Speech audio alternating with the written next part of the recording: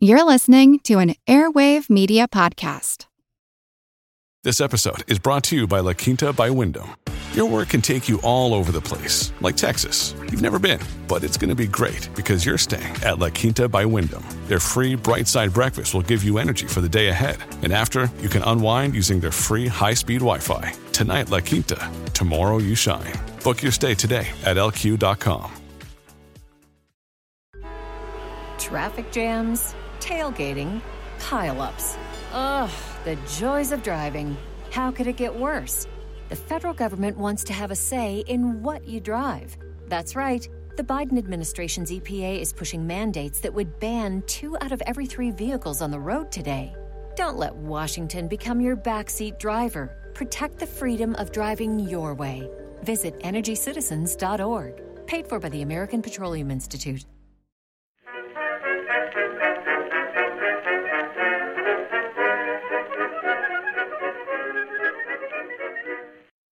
Hello everyone and welcome to History of the Second World War, Episode 113, the September Campaign, Part 5, Panzers. This week, a big thank you goes out to Alex, Kurt, and Richard for choosing to support the podcast by becoming members. You can find out more about becoming a member over at historyofthesecondworldwar.com/members. When people think about the German army during the Second World War, it's very common to think of their armor formations. Mental images of tanks might be floating across your mind right now, and they probably look like Panzer IVs or Tigers or Panthers. All of these would of course be critical pieces of German armor formations during the war, but none of them would play that role during the Polish campaign. In fact, when the invasion of Poland began, over 3/4 of the tanks in the German army were Panzer Is, which were armed only with machine guns, or Panzer IIs, which at 9 tons were about the third the size of a Panzer IV and a sixth the weight of a Tiger I.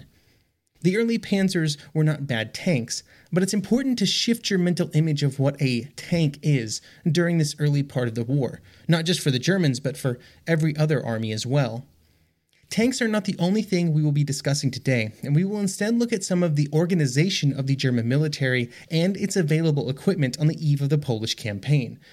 As we talk about this equipment and how it was planned to be used, it's important to remember that when discussing the design of equipment and vehicles, or kind of the determination of tactics of how they should be used, I really like this quote from Case White, The Invasion of Poland, 1939, by Robert Forsyth.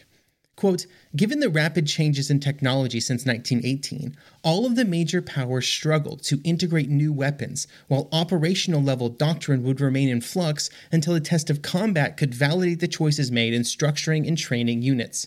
End quote. Everybody in 1939 was living on top of a large stack of assumptions made between 1919 and 1939. And even recent combat that had happened in Spain or in Mongolia or in China would largely happen too late to drastically change the trajectory of the equipment that was used in Poland in 1939. Most of the military hardware used in the Polish campaign would be designed during or before the mid-1930s. And so it provides a really good and interesting look, I think, at what happened in the 15 years after the First World War, when every military in Europe was trying to determine what warfare would look like due to the technological evolution that was happening and might happen in the future. Our discussion of the evolution of the equipment and tactics will begin by looking at the evolution of the area of the military that might have experienced the most change, the Air Force, and discussed how the Luftwaffe organized itself for war. During the 1930s, all of the major air forces of Europe made their own choices about how to organize their aviation assets. The British Royal Air Force would decide to split its resources at a high level, with Bomber Command being given Britain's strategic air units, which would theoretically launch offensive operations against the enemy, while Fighter Command was given the task of air defense. By its nature, such bifurcation of concerns tells us something about how British leaders viewed the air war and how it was perhaps two largely disconnected sets of concerns. The French and Polish air forces pursued roughly the same path, with many air units being put under the command of the army and generally assigned to support a specific set of army units, while there was the creation of some standalone fighter and bomber brigades which would pursue their own missions. For example, in Poland, the fighter brigade would largely be focused on providing air defense for Warsaw during the invasion. The Luftwaffe would choose a different path from any of its rivals, and would instead focus on creating large multi-mission Luftflotten, or air groups, and this would happen in February 1939. At that time, 4 of these Luftflotten would be organized. The goal of each of these air fleets was to be a completely self-contained unit of up to 1,000 aircraft, which would be capable of performing most of the tasks asked of the Luftwaffe, other than what was done by fighters. Now, this would change by the time of the French campaign in 1940, but before the war, there was strong resistance from the commanders of fighter units to be tightly integrated with the air fleets due to concerns that would restrict their freedom of action. Escorting bombing missions and reconnaissance missions were not exactly what they wanted to be doing, and so during the Polish invasion, they would be largely organized outside of the Luftflotten structure, which would be considered a mistake and fixed by 1940. The air fleets, with its mix of forces and capabilities, had greater flexibility in how aviation resources were used, even without having full control over fighter forces. The higher level of organization provided by the Luftflotten, instead of parceling out air units to army units, as the French and Polish would do, also provided the Luftwaffe with the ability to concentrate a greater number of resources on a given task when required. The Luftwaffe would enter the war in September 1939 with probably its most famous 2 aircraft already in frontline service in large numbers, unlike the German armor units where the most well-known models of tanks are largely mid- and late-war models. The Bf-109 would be the premier German fighter aircraft during the campaign, having its roots in a request from the Reich Air Ministry for a single-seat monoplane fighter issued all the way back in March 1933. The Bf-109, which would meet and fulfill that requirement, had its roots in the Bf-108, which was originally designed as a sporting aircraft. In the modern world, this doesn't really exist, but during the 1920s and 1930s, one of the major drivers of aircraft development was the international competition around aircraft top speeds. The fastest airspeed would bounce around between nations and manufacturers during those decades as biplanes gave way to monoplanes and monoplanes were slowly refined. Messerschmitt would learn a lot during the design and development of the Bf-108A, which would be used as a trainer for the Luftwaffe after it made its sporting debut. These lessons and the basic design theory would then be transitioned to the Bf-109. Even though the new design was widely recognized as a very capable aircraft, some personal issues between Erhard Milch, the Reich Air Minister, and the lead designer of BFW, Willy Messerschmitt, would delay the contract for the Bf-109 and would result in the first contract of October 1936 being for a paltry 144 aircraft. A much larger contract, this time for over 1,300 Bf-109s, would be signed the next year, with over 2,000 being built before the start of the war. Early models were also used in air combat over Spain during the Spanish Civil War, and they acquitted themselves quite well during that conflict. The Stuka, or Ju-87, with its distinctive shape and sound, would also be present in large numbers for the Luftwaffe in September 1939. The first Stuka prototype would fly in 1936, and it would prove to be a very capable dive bomber, and with a capable pilot, would be able to drop 500-kilo bombs within 30 meters of a target. The Stuka would earn its very fearsome reputation over Poland and every other early war campaign, really. Along with the flashy Bf-109 or the legendary Ju-87, there were many other types of Luftwaffe aircraft over Poland that would be given jobs that were far less flashy, but usually no less important. Aircraft like the Henschel HS-126, which I invite everybody to give a quick image search for online. The HS-126 was an Army cooperation aircraft that was designed for reconnaissance and artillery spotting. It doesn't look pretty, but it definitely got the job done. Another example would be the Henschel HS-123 ground attack aircraft, a biplane which, while not the most technologically impressive, was simple and reliable. There were also large numbers of HE-111s and Dornier 17s. These were medium bombers, which we discussed at length in episode 78. The production of all of these aircraft would be the result of a massive investment made in the German aero industry after 1933, which allowed the Luftwaffe to go from being heavily outnumbered by many of the other air forces in Europe in 1934 to being one of the largest in the world by 1939. To accomplish this expansion, a large percentage of the total money spent on German rearmament would be funneled into projects to expand the Luftwaffe, and not just in projects that resulted in more aircraft being produced, but also the creation of new airfields and upgrading airfields and making training facilities, all the kind of boring things that an Air Force needs to be successful.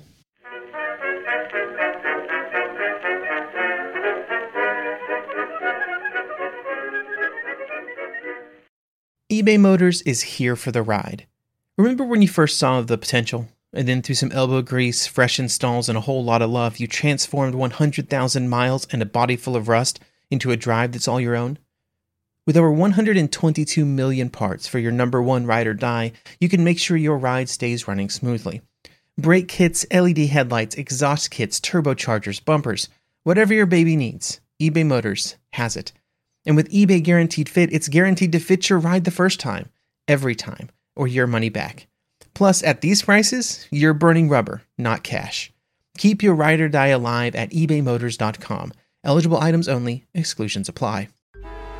Traffic jams, tailgating, pile-ups. Ugh, the joys of driving. How could it get worse? The federal government wants to have a say in what you drive. That's right. The Biden administration's EPA is pushing mandates that would ban 2 out of every 3 vehicles on the road today. Don't let Washington become your backseat driver. Protect the freedom of driving your way. Visit EnergyCitizens.org. Paid for by the American Petroleum Institute.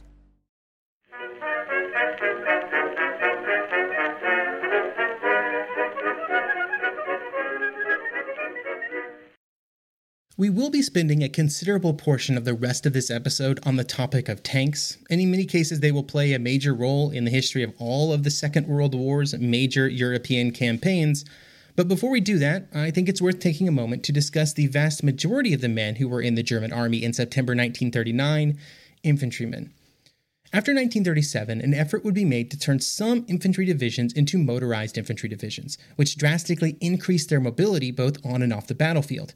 But motorization efforts were expensive, both in terms of real money and also when it came to the amount of German manufacturing capability that it consumed. To give some scale to the problem, in 1937, 4 infantry divisions would begin the process of motorization, and those 4 divisions needed over 10,000 motor vehicles of various types to reach full motorization, which represented, at the time, somewhere around a third of all of the motor vehicles in the Wehrmacht. Most of that number was made up of rather boring trucks to move the men and equipment around, but there was also a wide range of specialty vehicles, like those used to haul around artillery. Because of the large number of motor vehicles that were required to motorize a single division, most of the German infantry divisions were reliant on their own feet for their mobility, with much of their equipment and artillery still horse-drawn. In fact, there would be 42 of these non-motorized, non-mechanized infantry divisions that would participate in the invasion of Poland out of a total of 54. So that's 42 of these very standard infantry divisions out of 54 total. This seems quite anachronistic to us today, and even at the time it was still somewhat shocking for some people who joined the German military in the years before the war. One German artilleryman, Siegfried Knapp, would record that when he arrived at artillery training, quote, "You mean they still pull the artillery with horses?" End quote. And it would not just be the artillery that was pulled with horses, but also all of the other bits of equipment and supplies necessary to keep an infantry division fighting, with 500,000 horses being one of the items mobilized by the German military in preparation for the war. There were efforts to provide motorized transport to some of the artillery, with vehicles like the semi-tracked SD-KFZ-7 being used in the divisional artillery to kind of help move things along. There's pretty big guns at that level. But in most non-motorized infantry divisions, as you got further down on the order of battle, motor transport became more and more scarce. The primary reason for this lack of motorization was simply the speed at which the German military had expanded in the pre-war years, with the entire Wehrmacht moving from not existing at all to having millions of men under arms within a span of about 5 years. No matter how much money was poured into German rearmament efforts, there were simple problems of scale. There were limits to how much could be built over that period. It also meant that training was challenging just due to how many men needed to cycle through those trainings. Standard basic training was 16 weeks before any specialty training was added on top, but for the most part, during the early period, there was a feeling that quantity was really what mattered. It wasn't so much quality. This is one of the reasons that the motorization percentage was so low. It was much easier to train a man and give him a rifle than it was to increase the number of vehicles that could be produced when there were already so many other priorities pulling on that capacity, from aircraft to tanks to submarines and everything in between. Another outcome of this massive expansion, and also due to doctrinal decisions that were made in how available resources should be allocated, at the lowest level, a German infantry unit was not really that much different than a Polish infantry unit. They were both organized roughly the same. They both used bolt-action Mauser 98Ks or its derivatives as their primary infantry weapon, and they both were highly dependent on their own legs to take them places. As you move up the order of battle, though, the differences between the two units become more apparent. I discussed this a few episodes ago when discussing Polish artillery, but one of the major benefits that the German infantry divisions had was that a much larger number of divisional and above artillery pieces were present and could support them. The artillery guns were also generally larger, more powerful, and newer, and especially at the divisional level, were far more likely to be motorized, which just meant they were available more often. But back to that earlier comment about how resources were allocated. One of the reasons for the infantry being very similar was due to the spending that was done in other areas of the Wehrmacht, in the Luftwaffe, and also in the armor divisions. The path to German armor began during the late 1920s, when the Reichswehr began to research and experiment with a new generation of tanks. The production of tanks was strictly forbidden by the Treaty of Versailles, but there were two ways that the German Reichswehr worked around this limitation.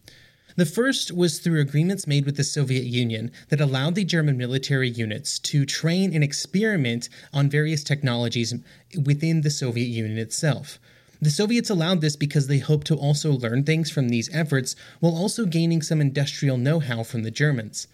The second way they got around the problem of limitations was by not calling them tanks, calling them something else. Instead, the first two German tank designs would be called tractors, the Leichtraktor and the Großtraktor.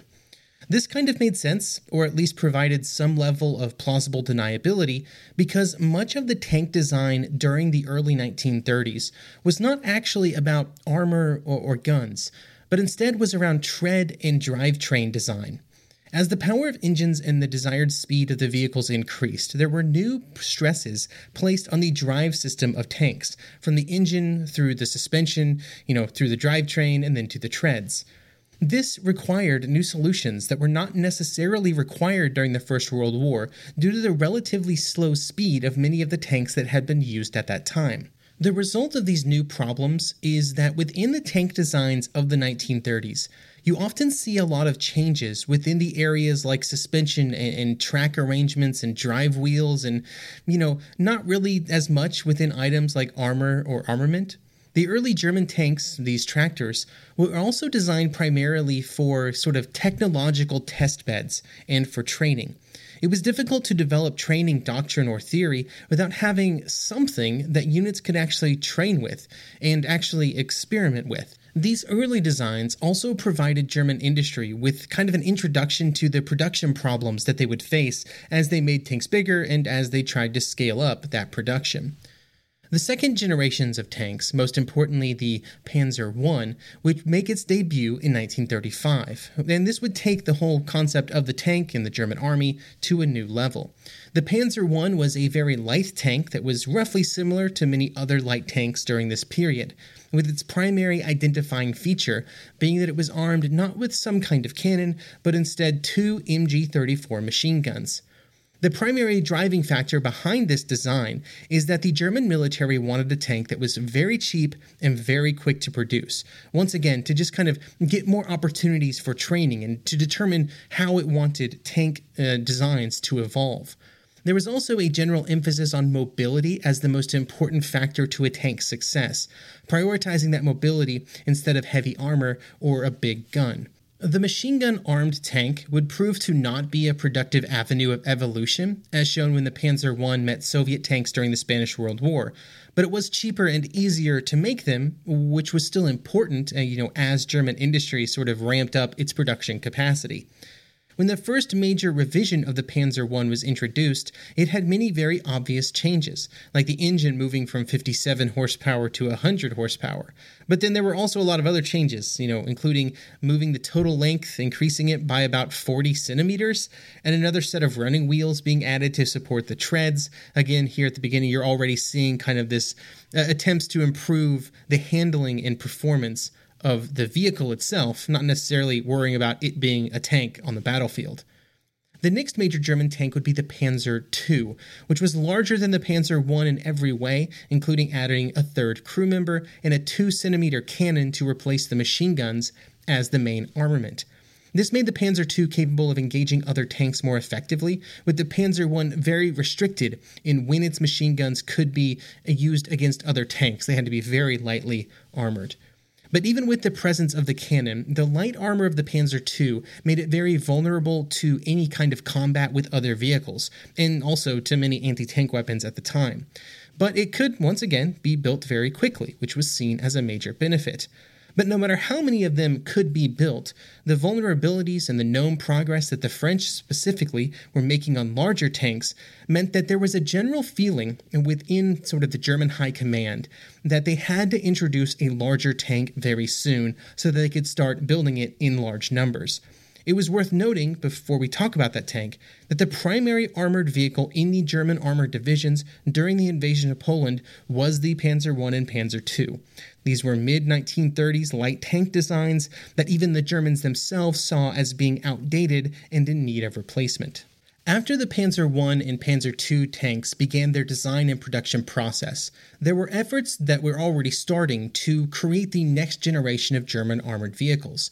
This would eventually result in the Panzer III and IV, two of the vehicles that would have the largest production runs for the German military during the Second World War.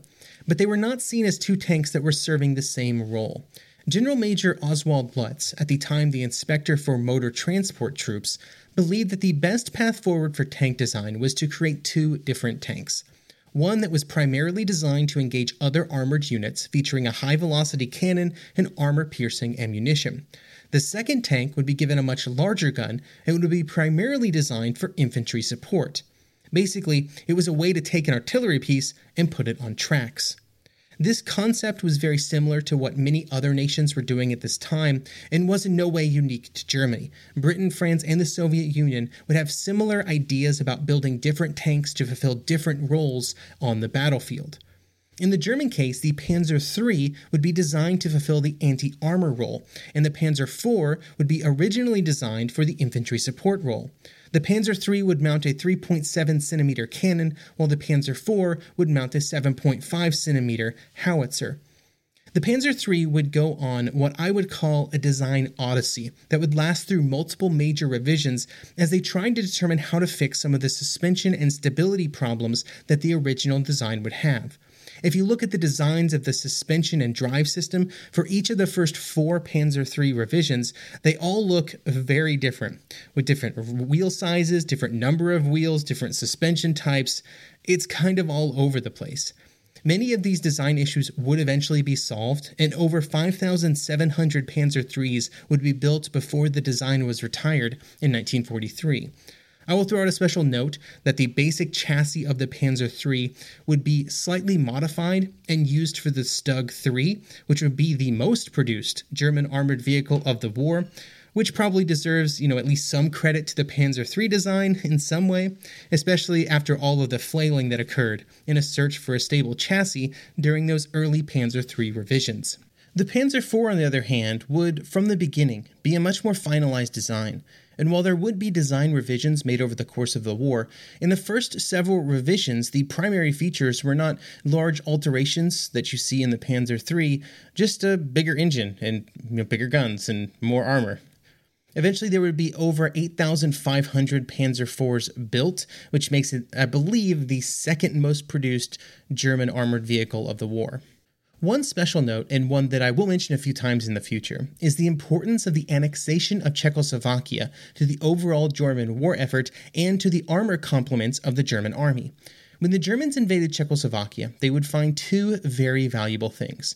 The first was the presence of over 200 LTVZ-35 tanks, which would be renamed to the Panzer 35T, and the production facilities to make more, along with the designs and a production line for a new tank that would be named the Panzer 38T.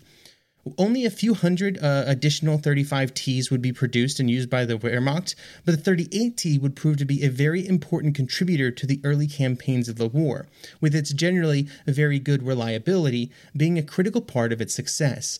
Much like the Panzer III and IV, it would also go on to be the basis for thousands of additional vehicles, like the Marder III tank destroyer and the Jagdpanzer 38 assault gun. Both of the vehicles would use the 38T chassis as the base for their designs. While the tanks were being designed and produced, how precisely they would be used was something that was also kind of up in the air. The debate about how precisely to organize tank units was a debate that would also happen, in other nations, and not just Germany. It basically boiled down to a nation could produce X number of tanks, and how should those tanks be used for greatest effect? Very few people would deny that the tank was an essential part of any military that planned to launch ground campaigns, but there were many debates on the specifics of how they could be used most efficiently. Some, famously in Germany Heinz Guderian, wanted tank assets to be concentrated into armored divisions and armored corps. The argument to support this point of view revolved around the necessity to concentrate forces into one effort, which would provide the greatest possibility of a breakthrough and then successful offensives. Critics of this concentration of resources would say that, even if the attack of those armored divisions was successful, unless you ensured that there were armored or motorized units in infantry divisions, there would be nothing to assist the armored divisions in their attack. They would punch through the line and then, there would be nothing to help them. This latter group would argue that it would be better to take the available armor assets and spread them around. Not too much, because then they would lose effectiveness, but maybe down to armored brigades so that the power of the armor could be used all along the front. When the German army crossed the border with Poland, it would have a mix of these approaches. There would be several armored divisions, but there would also be some armored units spread out and attached to other groups. There were also questions of how the armored divisions would be organized and controlled, because before September 1939, while several nations had theorized and exercised with similar combat formations, nobody had actually used them in combat. This meant that there were mistakes made. The organization of the Panzer divisions would not be very efficient. It would prove very difficult to coordinate the large armor groups, and working together with motorized infantry, an essential part of maintaining the mobility of the armored troops, proved to be very challenging. There were other related ideas that would also prove to be problematic, one of which was the Leicht or light division concept that would evolve in the years before the war. The theory was that there should be a set of German divisions that were as mobile as motorized infantry, but still possessed the hitting power of armored units. The problem that had to be solved to achieve this was the fact that in 1939, the tanks that were present, even though they were faster and had greater range than ever before, were still limited in ways that a big truck wasn't. On a road, the truck was faster and had greater endurance. The solution to this problem was to make a division, the light divisions, in which every tank had a large truck that could be used to transport it. This allowed the tanks to use roads to the greatest possible extent, utilizing the speed and endurance of a normal motor vehicle, and then dismount for combat. It was an interesting theory that would prove to be not very effective during the Polish campaign, with the problem being that it was difficult for units to fully utilize the repositioning capabilities allowed by the use of motor transport. At least, use it enough to justify the fact that this one division was taking up so many motor vehicles. So in summary, while the German panzers play an important role in the overall story of the war, the vast majority of the army that invaded Poland in 1939 was still traditional infantry. This infantry was not drastically different than the Polish units that they faced, but they were provided with more firepower, primarily in the form of artillery. The average German soldier was also not better trained than the men that they were facing, but they were much better equipped and trained units within the German army, like the panzer divisions and the motorized infantry divisions. Like these more elite divisions were very good. But if the Polish military could tie them down and subject them to some level of attrition, it would take time for the German army to rebuild those more elite units from their relatively untrained conscripts. Also, and this isn't something we discussed this episode, but we did talk about it in detail back in episode 78 to 84, German industry was not prepared for a long war of attrition. It had only stockpiled material for a relatively short campaign, and if the war continued at a high intensity for more than maybe a month, supplies of even basic items like ammunition would begin to be a problem. It was essential that the German campaign for conquest in Poland be a quick affair, and in that way, it would be a huge success. Thank you for listening, and I hope you will join me next episode for our last pre-war episode as we look at the final week of frantic political maneuvering that would occur in the last week of peace in Europe in August 1939.